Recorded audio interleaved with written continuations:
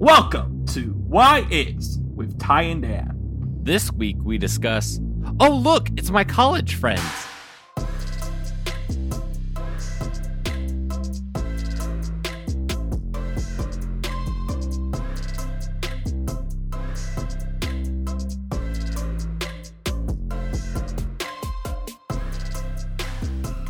Welcome to Why Is with Ty and Dan, a Marvel podcast where we try to figure out just who and what is going on in this cinematic multiverse.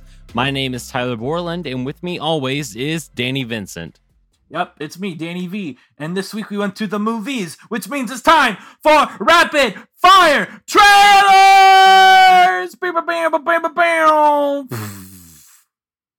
Now, Tyler, I see that you got two trailers that I did not, so we will start with them and get to mine afterwards. Yeah. Which I'm pretty sure you got one of the ones I got too, but it's okay.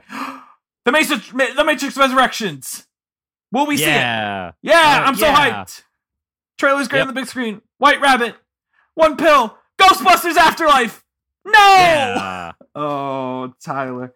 The Batman. Yeah. I mean, I have to. It's a Batman movie. Morbius. We'll talk about it on a different episode. We'll talk about it. We have to see it. Sing 2. No.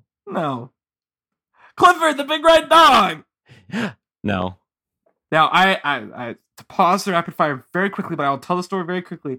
The Clifford trailer is the one thing I have a story about of all the trailers I got, which was that Clifford, I got the whole trailer. It was kind of weird because it's a Clifford. I don't know why it was with this movie, honestly. I really don't see the connection with the demographics. So the trailer ends and everyone's ready for the next trailer. But then it just gets dark and you just hear, light it up like dynamite. And the words Clifford tickets now on sale appear on screen. And everyone in the audience, you can just feel the collective terror that the whole trailer is going to play again. But it was just Clifford. It was just Clifford barking. And it was like, everyone was relieved. We didn't have to see the trailer again. Anyway. Nice. House of Gucci. No. I like Adam Driver. Yes. The Kingsman. Probably not. Big maybe. big maybe is all I got to say on that one. West Side Story. Don't like musicals. I don't want to see this, but I'll have to because it's a Spielberg movie, and I get caught up in the discourse. Encanto. Yeah. This looks really good. Yeah, I was surprised. I think Disney movies are better when they have music in them. Anyway, well, we can talk about Encanto later if we end up both watching it and doing green room on it. Who cares? We don't need to talk about it now. Spoiler alert! From this point on, we will discuss the latest Marvel release of Eternals and possible spoilers for future productions. We do not claim to have knowledge of said future spoilers, but will gladly take full credit if such come true. We will somehow not address any leaks despite the biggest leaks ever happening this week. If our speculations align. By certain YouTubers. So many leaks. I'm not even talking about the big ones. There were other leaks too. Anyway, we're not going to address any of them. Yeah. Maybe we'll address the Star Wars leak because who cares? It's Star Wars. But otherwise, these are all purely coincidence. All right. So now let's delve into Eternals. Tyler, what'd you think of this movie generally? Okay. So This film feels like the true beginning of Phase 4. I thoroughly enjoyed this film, and it, just like Shang-Chi, has rejuvenated the forecast of the MCU for me. Eternals is filled with stunning shots and storytelling, and a lot to process with its longer runtime. It runs roughly 30 minutes longer than what your general MCU film does. This film has confirmed that the oft-criticized mold of the MCU can and will be broken, and not all superhero films have to be stylized along the same line. I know there are arguments that this film is a beautiful bore, or rather just another cut-and-paste entry into the MCU, but I ask those critics this. What other superhero film can deliver an artistic take on a stylized genre and discuss the ever-looming threat of climate change? Venom tried it in 2018 and flopped in that regard, but 2021's Eternals succeeds in all of those ways. If you do not agree with me, I implore you to return to the theater for a second and even third viewing of this film and allow yourself time to truly digest what you've seen before spewing out shared ideas in a generic and bland 180 to 320 character internet review, which is a stylized genre in and of itself. Now, Tyler, drop. Yeah. Well, mic drop, but I just imagined like a critic listening to this and being like, all right, what's your Venmo? Because if you want me to go see the movie again, you got to pay for it. Anyway, don't you want to know what I thought of the movie? Yeah. What did you think of the movie? As a non-professional critic that somehow hasn't been hired, despite having so many followers on Letterboxd, I thought this movie had flaws. Dun dun dun. But these flaws point to a larger idiosyncrasy that inherently comes with Chloe Zhao transitioning from her small-scale movies to a huge blockbuster. Like, there's going to be growing pains, and I think this movie has them. Yeah. That said, I also think, in a weird sense, and this is also because, you know, the other big blockbuster in the discourse right now is Dune. This feels to me like just as much a part one as Dune did, in a sense. And the reason I know you haven't seen Dune, at least I don't think you have. Not yet. Dune is it's half the book that was adapted, so it's definitely a part one. Like, it doesn't really have an ending. So I think this movie has a very abrupt ending and a lot of character arcs that are not fully completed. However, within this film itself, I think it's trying to hit on a ton of complicated philosophical and religious themes while still trying to entertain you. And I think the movie succeeds more at its goals than it fails at them. However, to respond to the thing about the critics, I'm also very confused about the critic reaction to this movie. Yeah. If just because Black Widow, a film that I'd say we both thought it was like solid. It was good. Mm-hmm. We both gave it a 3 out of 5. Yeah. Yeah, and I would actually give Eternals a 3 out of 5. It's a different 3 out of 5 though. I give it a 4 out of 5. But yeah, anyways. Yeah, I would say with Eternals, the 3 out of 5 is, I think the movie's very flawed, but I admire it. Whereas my Black Widow 3 out of 5 is like, sure, it's whatever. It's a 3 out of 5. Like, I don't hate it, I don't like it. Eternals is like a high 3 out of 5, where it's like, I do think there's a lot of bad stuff in this movie, to be clear. But I think some of it all outweighs, like the good outweighs the bad significantly. So you give it a 3+. That. Well, the way I would describe it is, to me, a 3 out of 5 is either a B- or a C+. I would say Black Widow's a C+, and this is a B-. Gotcha. You know what I mean? Yeah. But anyway, we both enjoyed Black Widow. However, it does not push forward the medium or genre in any way, shape, or form, and it's content to be a typical Marvel movie. And it gets 80% on Rotten Tomatoes because it's not going to offend anyone by being a typical Marvel movie, right? It's not going to, no one's going to be, it's like what I just said, like, it's fine. I gave it a 3 out of 5. I can't be actively mad at Black Widow as a movie because it succeeds what it tries to be, but it doesn't really exceed that. I think Eternals tries to be more. And the fact that it tries, and even if it fails in a lot of stuff, the fact that it's trying is very impressive to me. And the way I have it written here is that I think the most exciting thing about Eternals is that, to me, it felt more like a Chloe Zhao movie than it feels like a Kevin Feige movie. Whereas I'd say Black Widow and Shang-Chi, you can feel Feige's influence on the film way more. I do think Shang-Chi is easily the best of the 3 Marvel movies we've gotten this year. But this is a nice little second. And I really hope that Chloe gets to return for a sequel that belongs to her even more. The way Gunn did for Guardians. Yes, definitely. This movie, both Felicia and I agree that this movie feels very... It is included in the MCU, but it also feels very much in and of itself. It opens with like the Blade Runner-esque title. Titles. Yes. I agree, definitely. The only things that ever made me think of the MCU was the Thanos stuff. Yeah, and then just the different, like, the mentions, that they make, which we had talked about. That one of all of the Disney Plus shows did it. Just to be like, oh hey, remember, we are also included in this shared universe. But it did it did something of along the lines of where it like Shang-Chi inserted itself into the MCU very much, placed itself there, where Eternals is like, we are here, we are like, it placed itself not on a pedestal, but it placed itself at least next to the MCU and said, we are here and we also include everything else, but we are our own thing, To compare the two of them, I think a more concrete way to compare to old MCU movies, and this doesn't have anything to do with qualities.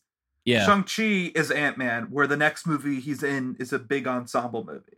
Yes. Eternals is Guardians of the Galaxy, when I have no idea when these characters are going to meet up with them, but when they do, I think it will be a big event. Oh yeah. That is, of course, if we get an Eternal sequel, which we'll talk about eventually. Yeah. But let's dig in, because we got a lot to dig into and not a lot of time. To the number one question, and for all of the time nerds out there, just like myself, you wonder, where does Eternals take place on the MCU timeline? It starts in 5000 BC. Yeah, right. So you watch it first. So your present day conflict. It takes place 8 months following Endgame on the MCU timeline, which puts it close to or concurrent with Far From Home.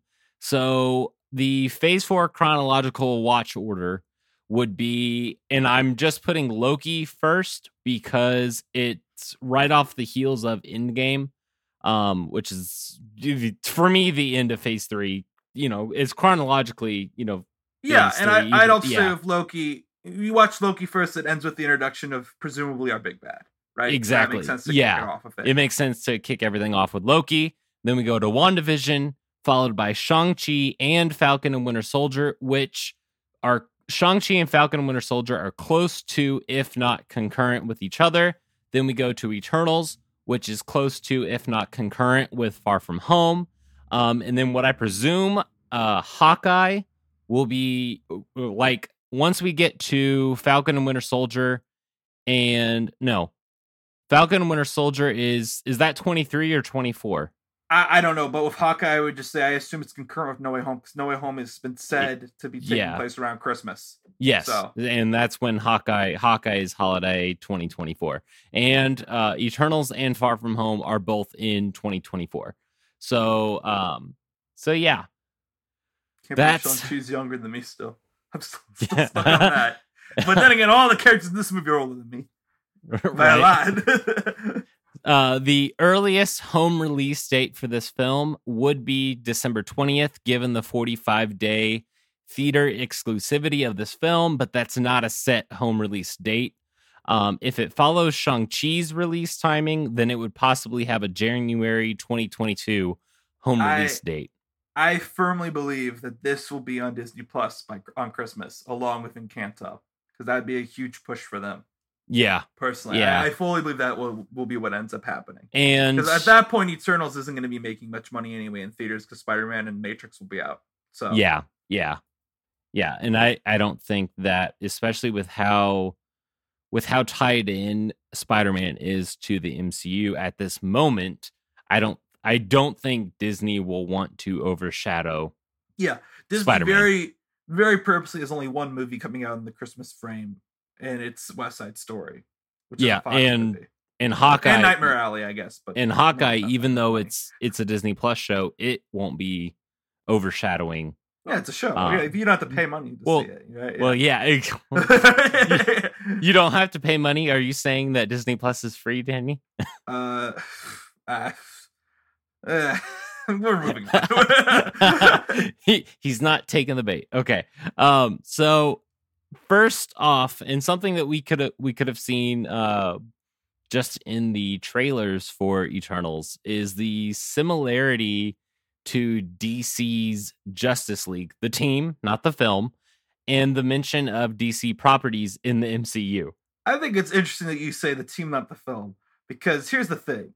Is that Chloe Zhao has said that one of her biggest influences on the movie is actually Snyder's Superman. Really? Which I think you can see in it, actually, at points. In my opinion, I was telling this to you, is that via text, because we cut the award, that if we had Best Moment still as an award, I would give it to the Makari versus Icarus standoff in the third act. To Mhm. me, that looks incredibly like the Smallville fight in Man of Steel, which is what I always come back to as, if you want to see a superhero set piece that is pure action, that is great, I always will point to the Smallville Man of Steel fight, because I think that's really just always awesome to watch. Yeah. And I think you can see Icarus as the. I was saying this also to you off mic, is that it's weird that we were in like this phase of evil Superman right now in pop culture. Mhm.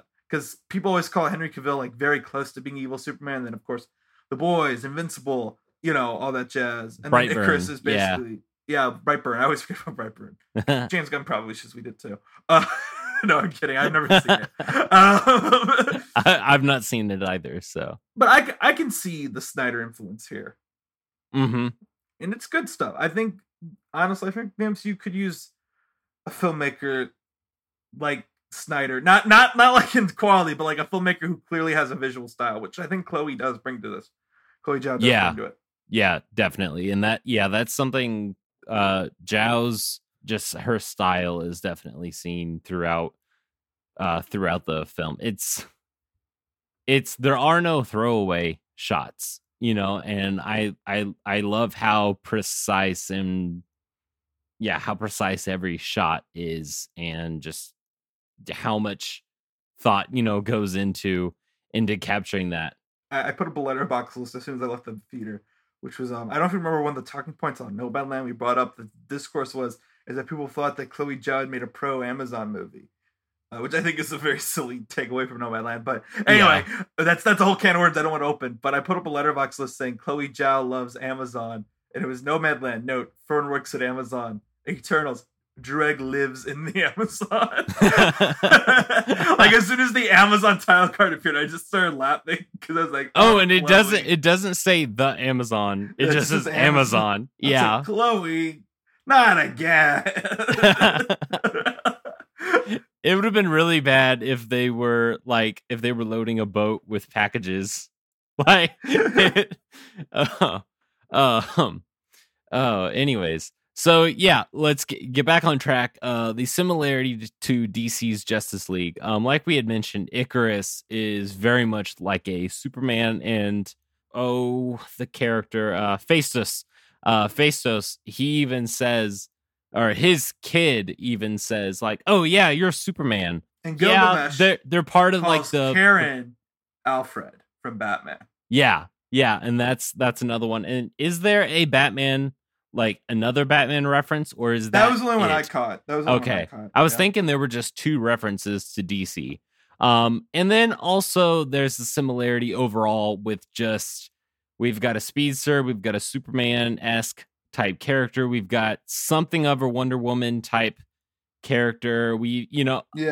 Where we've got something of like a Martian Manhunter. Like there are multiple, like, you can tell the similarities, and that is because of Jack Kirby. Is this Kit Harington is Lois Lane? Sure. Sure. I mean, if that's what your interpretation was, so that'll be a very interesting Eternal Zulls. That's going to be the sequel. Who's Phastos' husband then in this allegory? I'm lost. That's okay. We can just keep going. I don't know. What were you gonna say? Just what I was gonna say is Jack Kirby, who is the creator of the Eternals. He had left Marvel to go work with DC.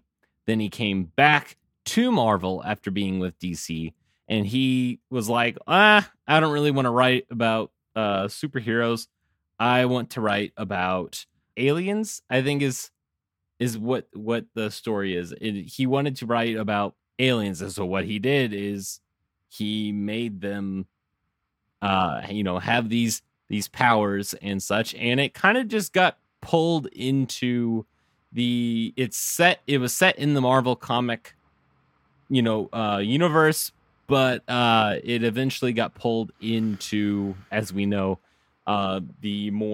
the deeper comic lore with the Marvel superheroes, and and then of course now we've got what we've got today. And I think it's awesome what the movie did with acknowledging Superman and Batman and Alfred, and that like the whole DC versus MCU. Of course, I've never like I wasn't alive when they were big time, both comics going like at each other, and so I can't appreciate that side of it. But I think that embracing the other side of the aisle is something much needed in this time, and just acknowledging that like the idea of Superman and the idea of Alfred and Batman are out there, and they don't really poke fun at them. It's just an inclusion of them.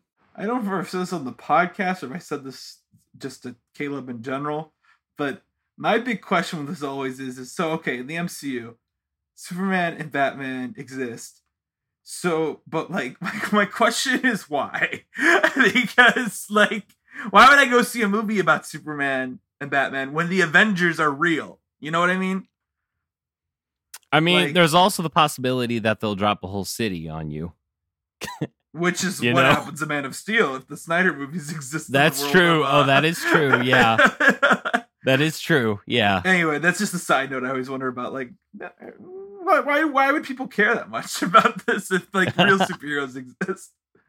So, well, I mean, the thing is with superheroes existing in their reality is that like the time that the superheroes usually come around is when bad things are happening. So it's kind of a like, you don't necessarily want to always, I want to see them in action. Well, if you see them in action, they're probably fighting what is it? Aliens, wizards, or cyborgs? Yeah, I think is what the quote is from Falcon and Winter Soldier. Yeah. So the quote from Falcon and Winter Soldier is "Hi, I'm Sam Wilson. This is a bad TV show." I'm sure that's I think that was in the promotion with him throwing the shield. He was like, "This shield, it's the best thing of the whole show." And Anthony Mackie looks directly at the camera.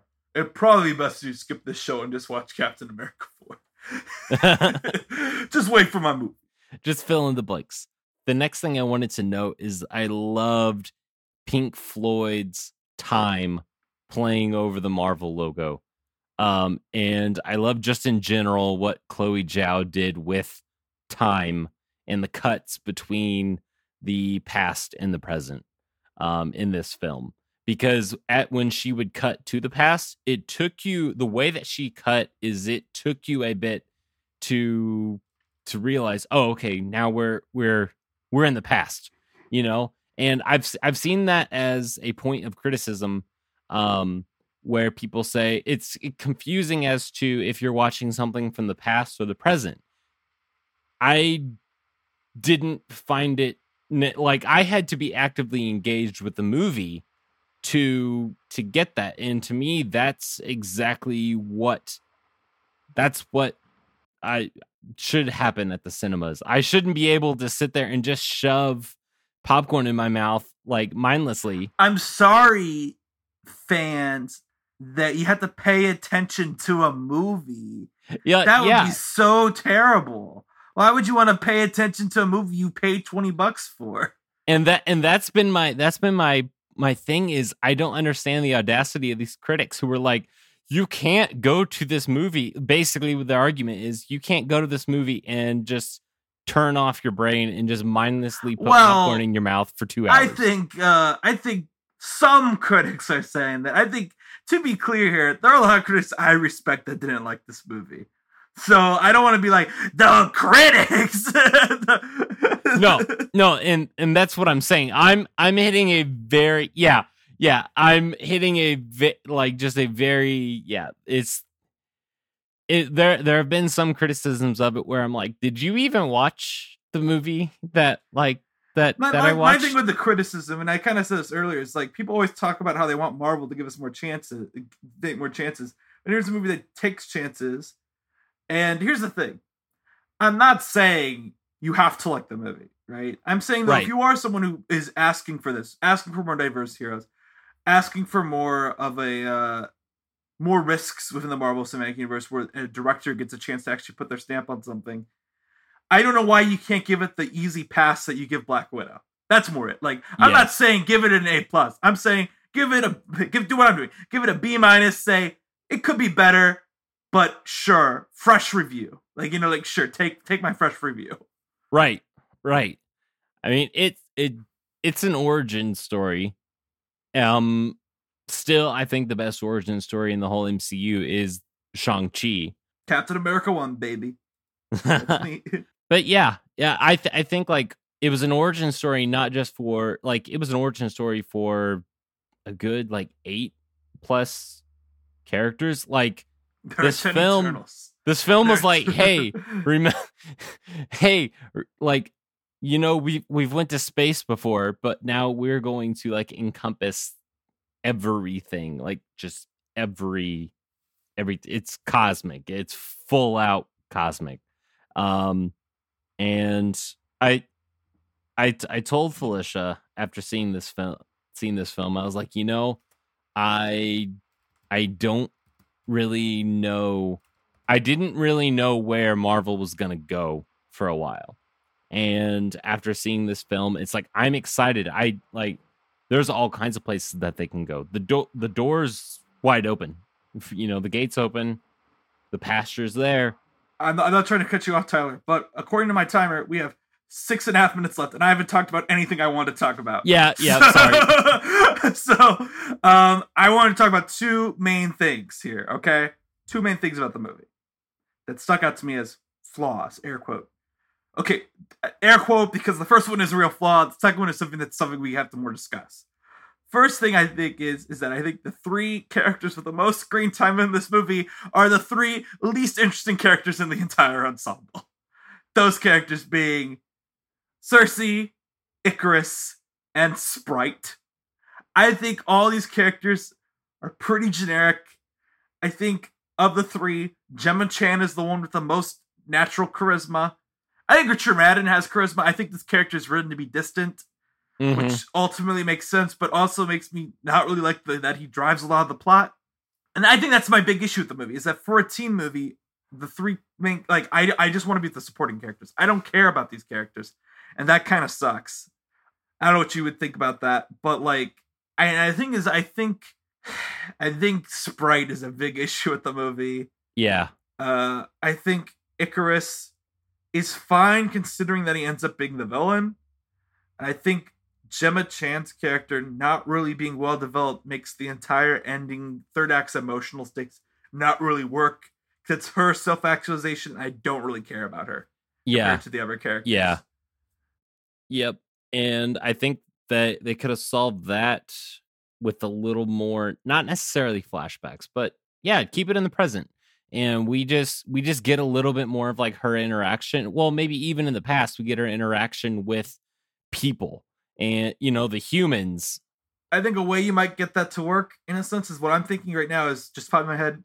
Send her to Phastos on her own to recruit him. Don't keep Ikaris there. We need some scenes with her on her own, not with either him or Dane Whitman. Yeah. We need some scenes with the other Eternals on her, like with Kingo. Because the thing is, Ikaris is such a killjoy, right? Like he's just like, this is serious. Don't you know? This is serious. I give him a Fargo accent. Don't you know? He's from Scotland, though. I know, but I gave him a Fargo accent by accident, so we're just gonna roll with it. So that's the thing, is like, maybe you just send her on her own a bit. I don't know. It's really a big problem with the movie, though. It's really hard to like dissect it beyond just the fact that like she's not interesting, especially compared to the rest of this ensemble here. Yeah. They could have had more interaction between her and Arishem. Like I thought that there was this big time gap where Arishem had last spoken to her, and he's like, okay, now let this Celestial be born. And then she's like, okay. And then I don't know. I would think that he would know or have suspicions of her not being obedient to the Celestial's plan, See, here's the thing. I actually disagree, and I'm not going to get too much into it because we don't have a lot of time, but the main thing is I don't necessarily think putting Gemma Chan with a CGI creature is going to make me like her more. Gotcha. I need more of the human stuff. And Yeah. I think your first thing, we were like, yeah, we need to see her hang out with humans more. Yeah, sure.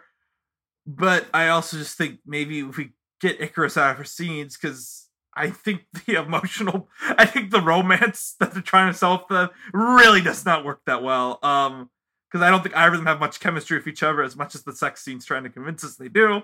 I think Guardians of the Galaxy is the best origin team-up movie, and the villain of it sucks. So I don't really think we need a great villain. Like, you know, like the villain is an afterthought. What if we got more scenes with her and Dane Whitman?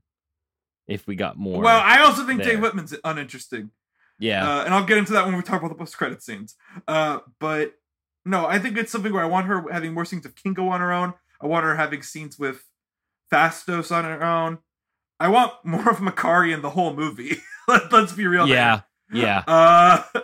Stuff like that. But my other thing I want to talk about, Kingo. Mm-hmm. This is interesting to me. I think this is the most interesting choice in the movie.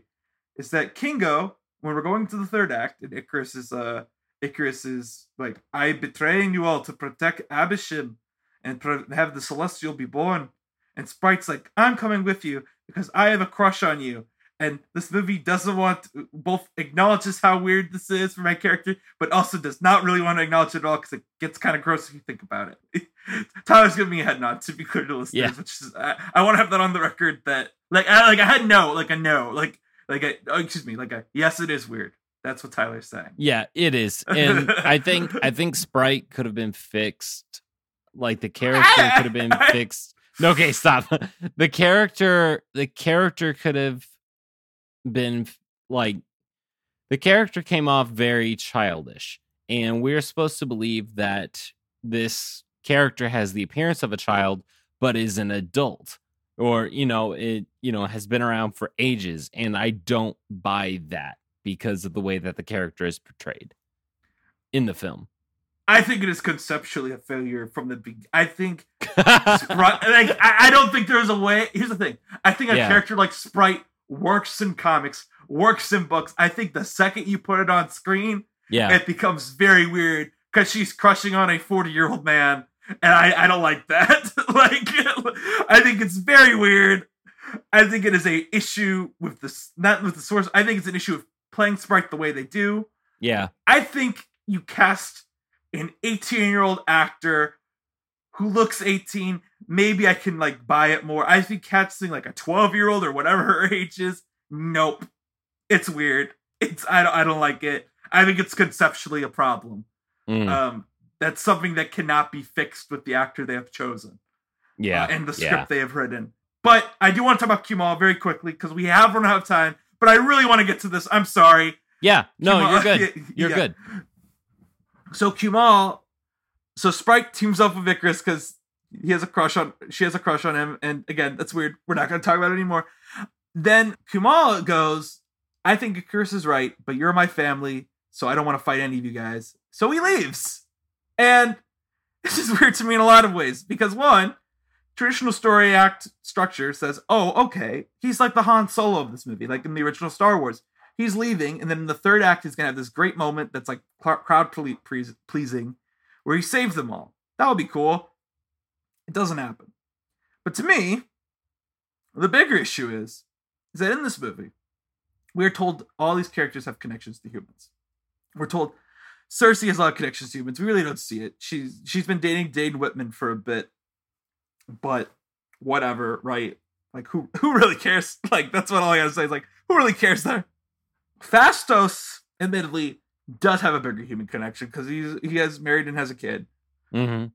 But Kingo has, for what is the majority of the movie, the human surrogate character in this movie with his valet, Karen.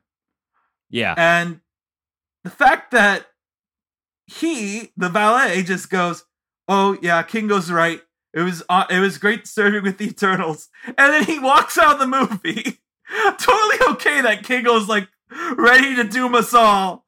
It's so weird to me. To compare the movie we watched last week, this is where we need to have a scene cut into the third act where Kingo's on the plane home And Karan walks up to him and just goes, you know, like, we need to seem like the Butler scene in Spider-Man 3. That's what I'm saying. A scene like the Butler scene in Spider-Man 3. Agreed. Where he goes, hey, why don't you go help your guys out? Like, I know you don't want to fight Icarus, but we're friends, right? You don't want me dying, right?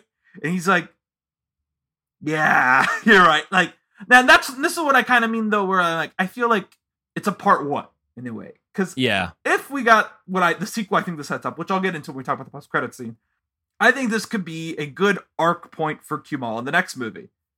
Where it's like, why didn't you help? I think it's interesting. What I think, though, is so weird is that, like, we have the coda and it's not acknowledged. It's not really acknowledged by Cersei or Sprite or any of them. Because the fact is like, Icarus still, like, killed Ajak and Gilgamesh. And it's weird to me. It's a little weird that all Kumail just kind of nopes out of the third act. My theory is that initially he was probably in that third act fighting with Icarus, but then test screenings came in, and I think everyone pretty much unanimously agrees Kumail is the best comic relief in this movie. So, like, well, this becomes a franchise. We want him back. Yeah. So I think that's what my gut feeling was. Gotcha. I like what Kumail's character says, where he brings in this ideology where, okay, so it's basically, it's presenting this philosophical argument for, you know, everyone that, like, the Eternals are all going through it, but then also it's presenting it to the audience as, do you blindly follow along for what's deemed by others to be the greater good, or do you decide for, you know, what that greater good is based on your morals, and you rather follow that? And I like that the Eternals all were going in different directions with it, you know, down the different paths that you can go down with that argument. And Kumail's got a very unique stance, which is, yes, I believe that the overall good, which is determined by the Celestials, who say they've always had the overall good, you know, determined. I do believe that they're the ones, you know, who are right.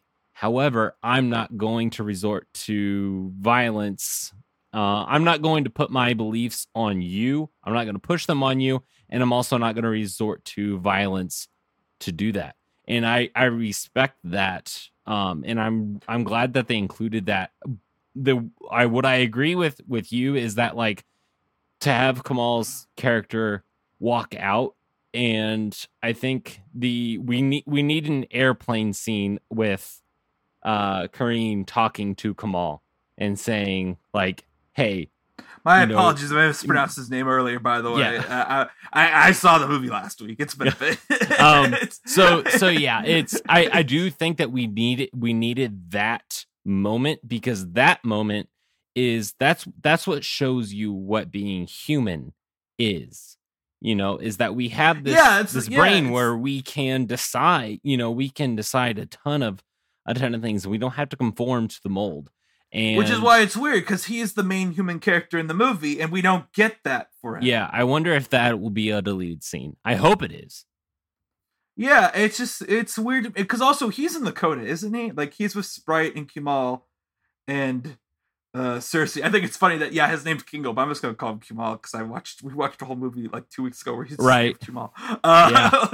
I think he's in that scene too. So maybe he was the same character. No, maybe the Big Sick is a film in let's the MCU. Anyways, let's not jump down that rabbit hole. Anyways, now let's talk about the score very quickly because we are over time. Yeah, I thought it was solid, good score.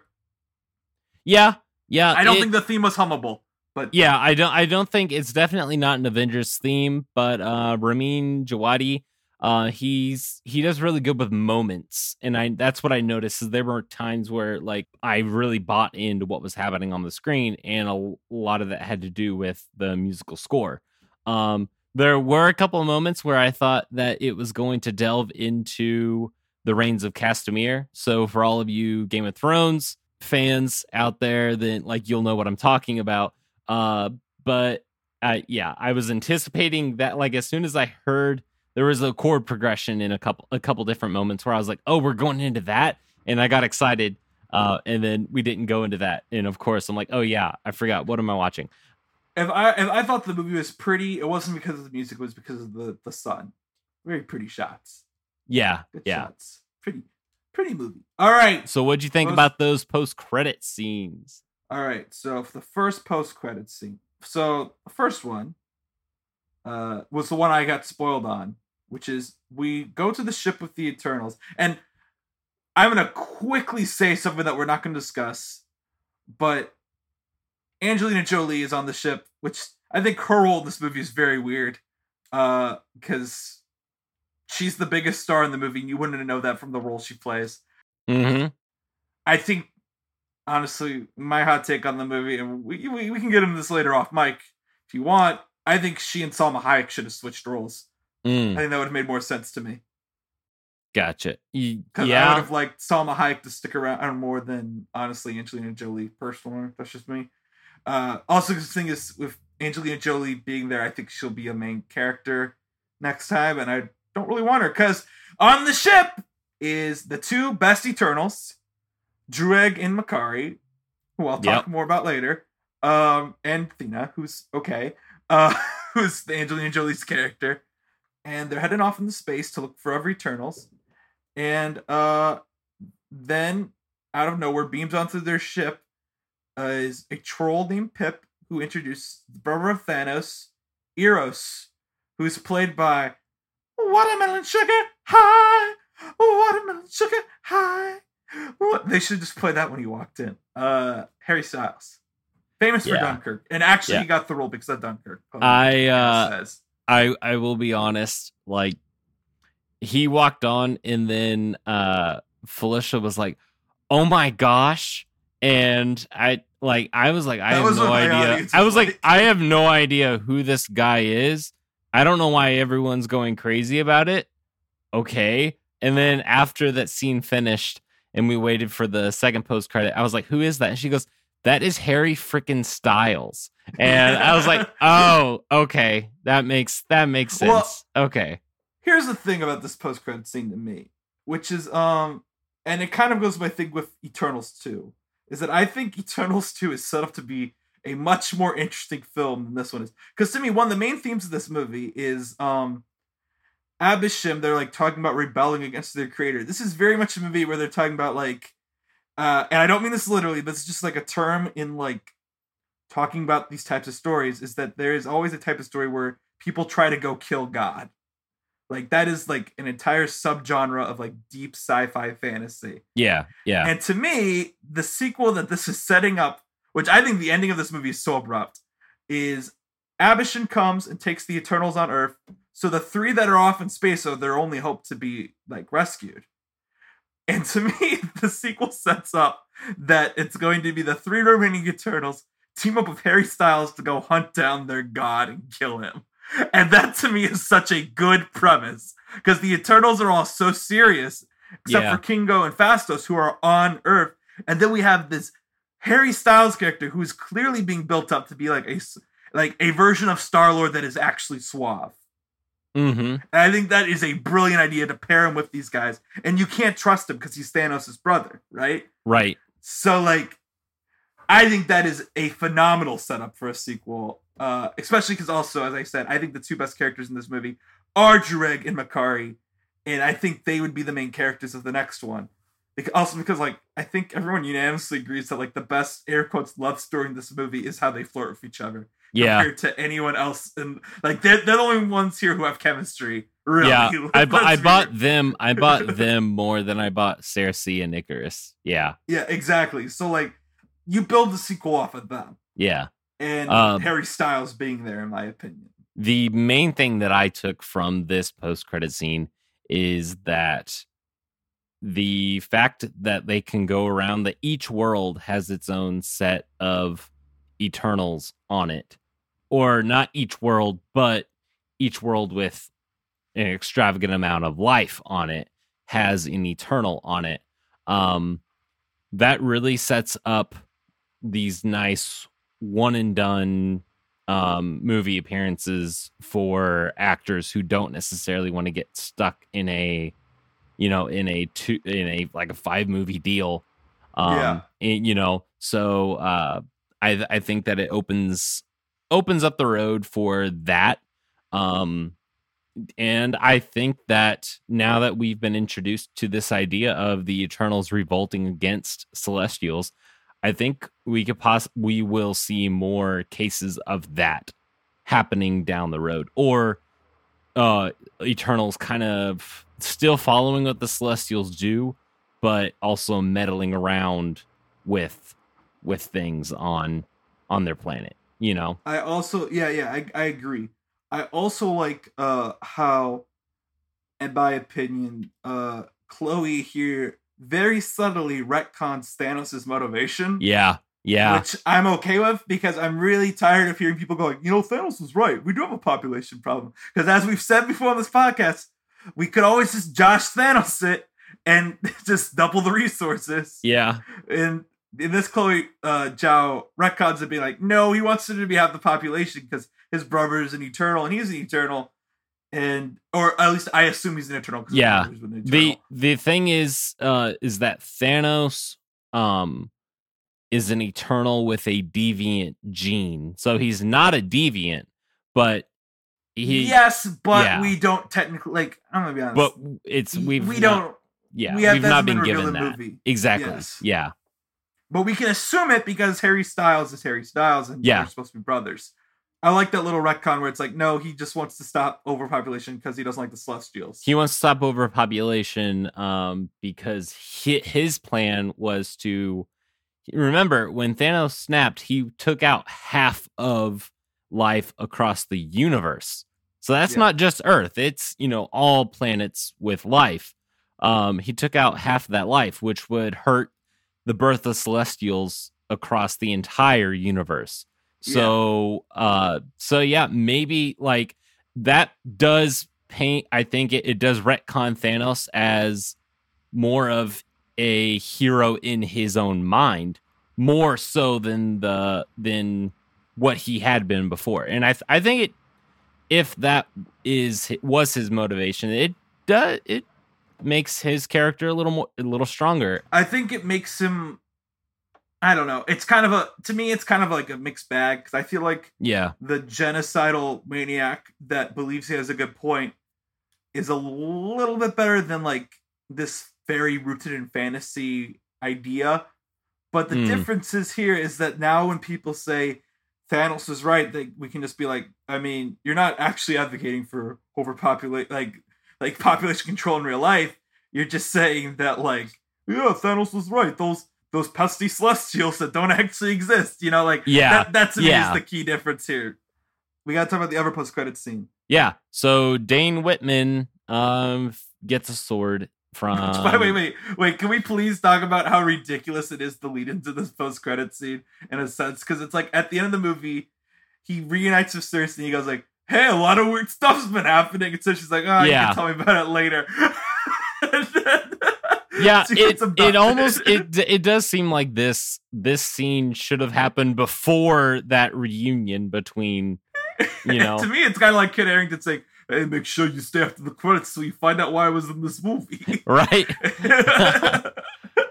So I assume that, his uncle is the one who had the blade, and who had the sword, and it's not revealed that it is the ebony blade. It could be. It probably is. We do get a cameo, although just voice, but by Mahershala Ali's blade. I want to say a couple things here. One, I saw this post-credit scene twice, because when I saw Spencer, the King Richard trailer came on. I was like, all right, perfect time for me to use the bathroom. And I went to the bathroom and I heard the Eternals credits ending. I was like, ooh. So I walked in, I watched it again, and I was like, yep, that's definitely Mahershala Ali. Because initially, when I heard it, I didn't think it was Mahershala Ali. Mm-hmm. I thought it could be Nick Fury.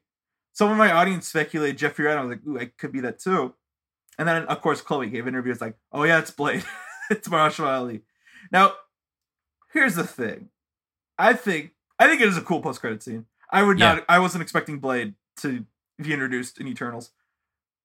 But it's a good one that could have been the best one if it was actually Blade. Like, you know, like if it wasn't just a voice. Yeah. We panned over, we saw Mahershala Ali in full costume. People would be going to see this movie just for the post credits. Yeah, they would. So it's just kind of like, I don't know why it's fake. I don't know why you're making the general audience look up when they go home like, what was that voice? Oh, it's Blade. They're doing Blade. And that was one thing about, before we got rid of the most disappointing aspect category, that was the most disappointing aspect. Is I had to look stuff up myself, but then also like Felicia said that it was disappointing for her because she had to ask me what was going on in that scene, you know? Because like, I don't know why we couldn't just have like, I get that his costume might not be finalized, but I don't get why we can't just pan over to Mahershala Ali like wearing like Blade's glasses. You know what I mean? Yeah. Like you don't need to have the full costume ready. You can just be like in a normal outfit, but wearing like Blade's like iconic glasses. Right. Yeah. I mean, it's the same thing. It's like this could have been the same type of scene as what the Iron Man 1 post-credit scene was. Do you remember that one? Yeah. Which is fantastic. And it's saying that like, there's so much more to this, you know. And the important thing about Blade is, I feel like people look over a little bit, is Blade is one of the few characters left in Marvel that they have to introduce that's like a character that has a cultural impact already. It will be like, it's him, Fantastic Four, and X-Men. Those are the three big ones that are left. Yeah.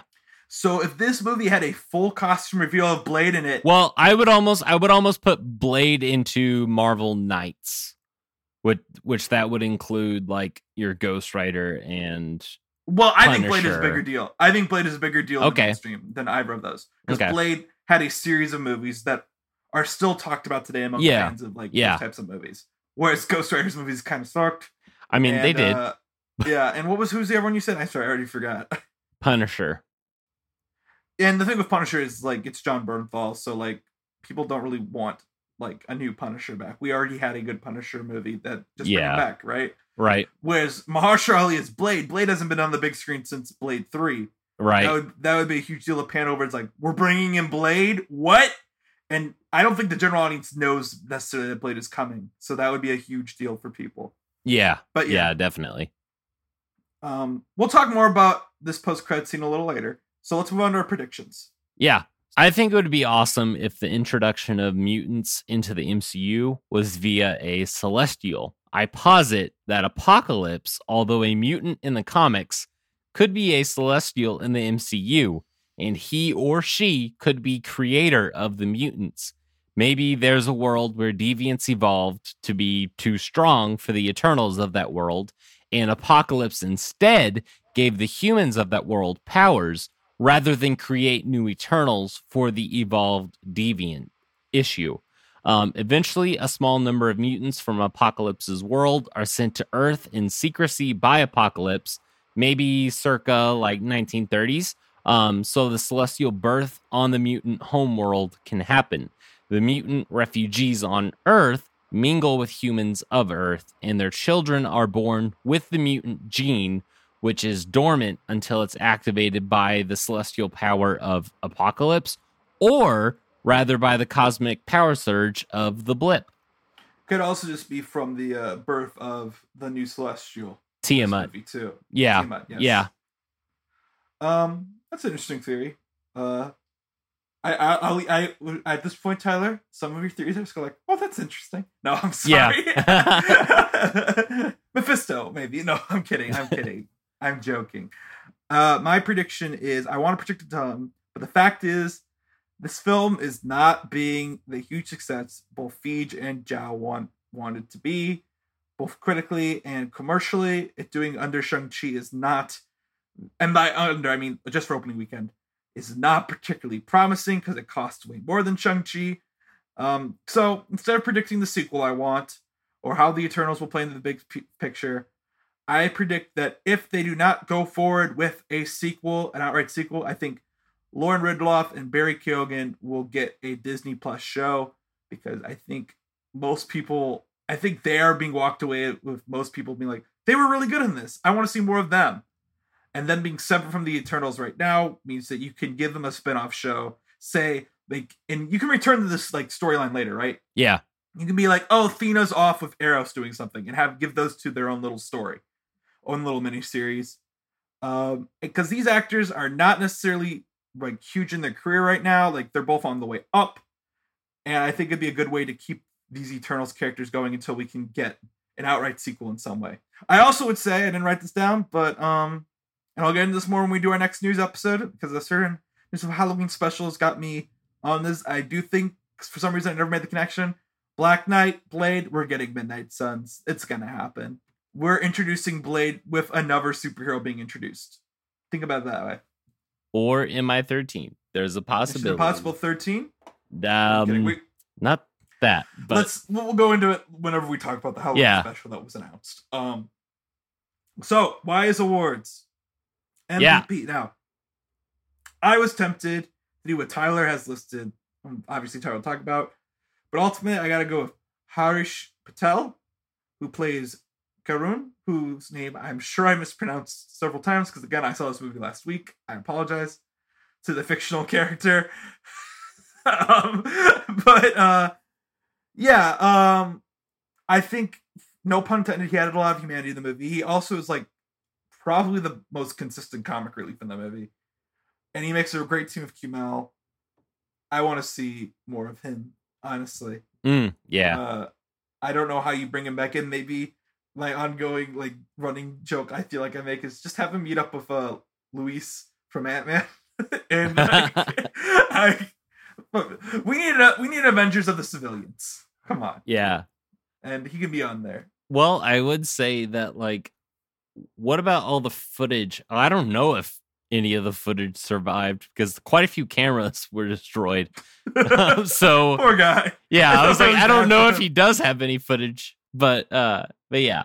I am wary to say any one actor outshines another in this film, and I lend that true ensemble to Chloe Zhao. Her direction and style ultimately leads to a superhero team film that not only sets itself apart from its MCU brethren, but also creates a cohesiveness between characters that is felt within the first 30 minutes of the film. Zhao is the reason we have the Eternals in the MCU, and the introduction of even greater galactic interaction than a talking raccoon and tree flying around in a spaceship with their side characters. Yeah, that's right. In Tyler's world, Captain Marvel never happened. Yeah. I'm kidding. I'm joking. I do want to, before we move on to our next award, I want to say, add one more thing to my prediction, if I can, which is that, I said we can send Lauren Ridloff and Barry Keoghan on a side mission. Here's an interesting thing, in my opinion, is that if Marvel really wanted to, I don't think they would, they could wait 15 or 20 years to be doing us in Eternals too. Because these characters, well, I mean, they're not supposed to age, so maybe that won't work, but they have that de-aging tech. But the fact is that, like, we don't need to pick up with these characters immediately. Like, a ton of time can pass in the MCU before we get back to them, Yeah. But anyway, what was my favorite scene? Well, I asked myself first because what is your favorite scene? I have the scene listed of Druig leaving the Eternals. It's the flashback scene where they all break up in the past. I really liked it because I felt like they all had a good moment in time. That's at the Aztec city, right? Yeah. I think this is Angelina Jolie's best scene in the movie. But again, I am still confused by why she's here. And I think the idea of them getting too old despite being Eternals is kind of cool. And I like how Druig leaves. I think Druig exists in this interesting moral ambiguity. So, yeah, I just thought it was a good scene. Yeah, agreed. My favorite scene is Kamal Nanjiani, Bollywood actor, director on set. Yeah, it was just a ton of fun. And yeah, it introduced us to your MVP of this movie. So you did. Karun, yeah. So like it was just a lot of fun. I like that I just kept calling him Karen. Like, it's Karen. Such a Karen. Yeah, it was a lot of fun. And it also, like, he sees the other Eternals and he's like, it's my friends from college. And just the sense of something this film did really well that I think this scene puts on display is like, these people they're a family. They've been through a lot together, and yeah, and it's just it's a good what is the worst scene to you? Now here's the thing. This is more of a worst moment. Okay. Because I think this movie has a lot of unintentional humor at one point. One thing we never talked about, which is a big talking point of this movie, is the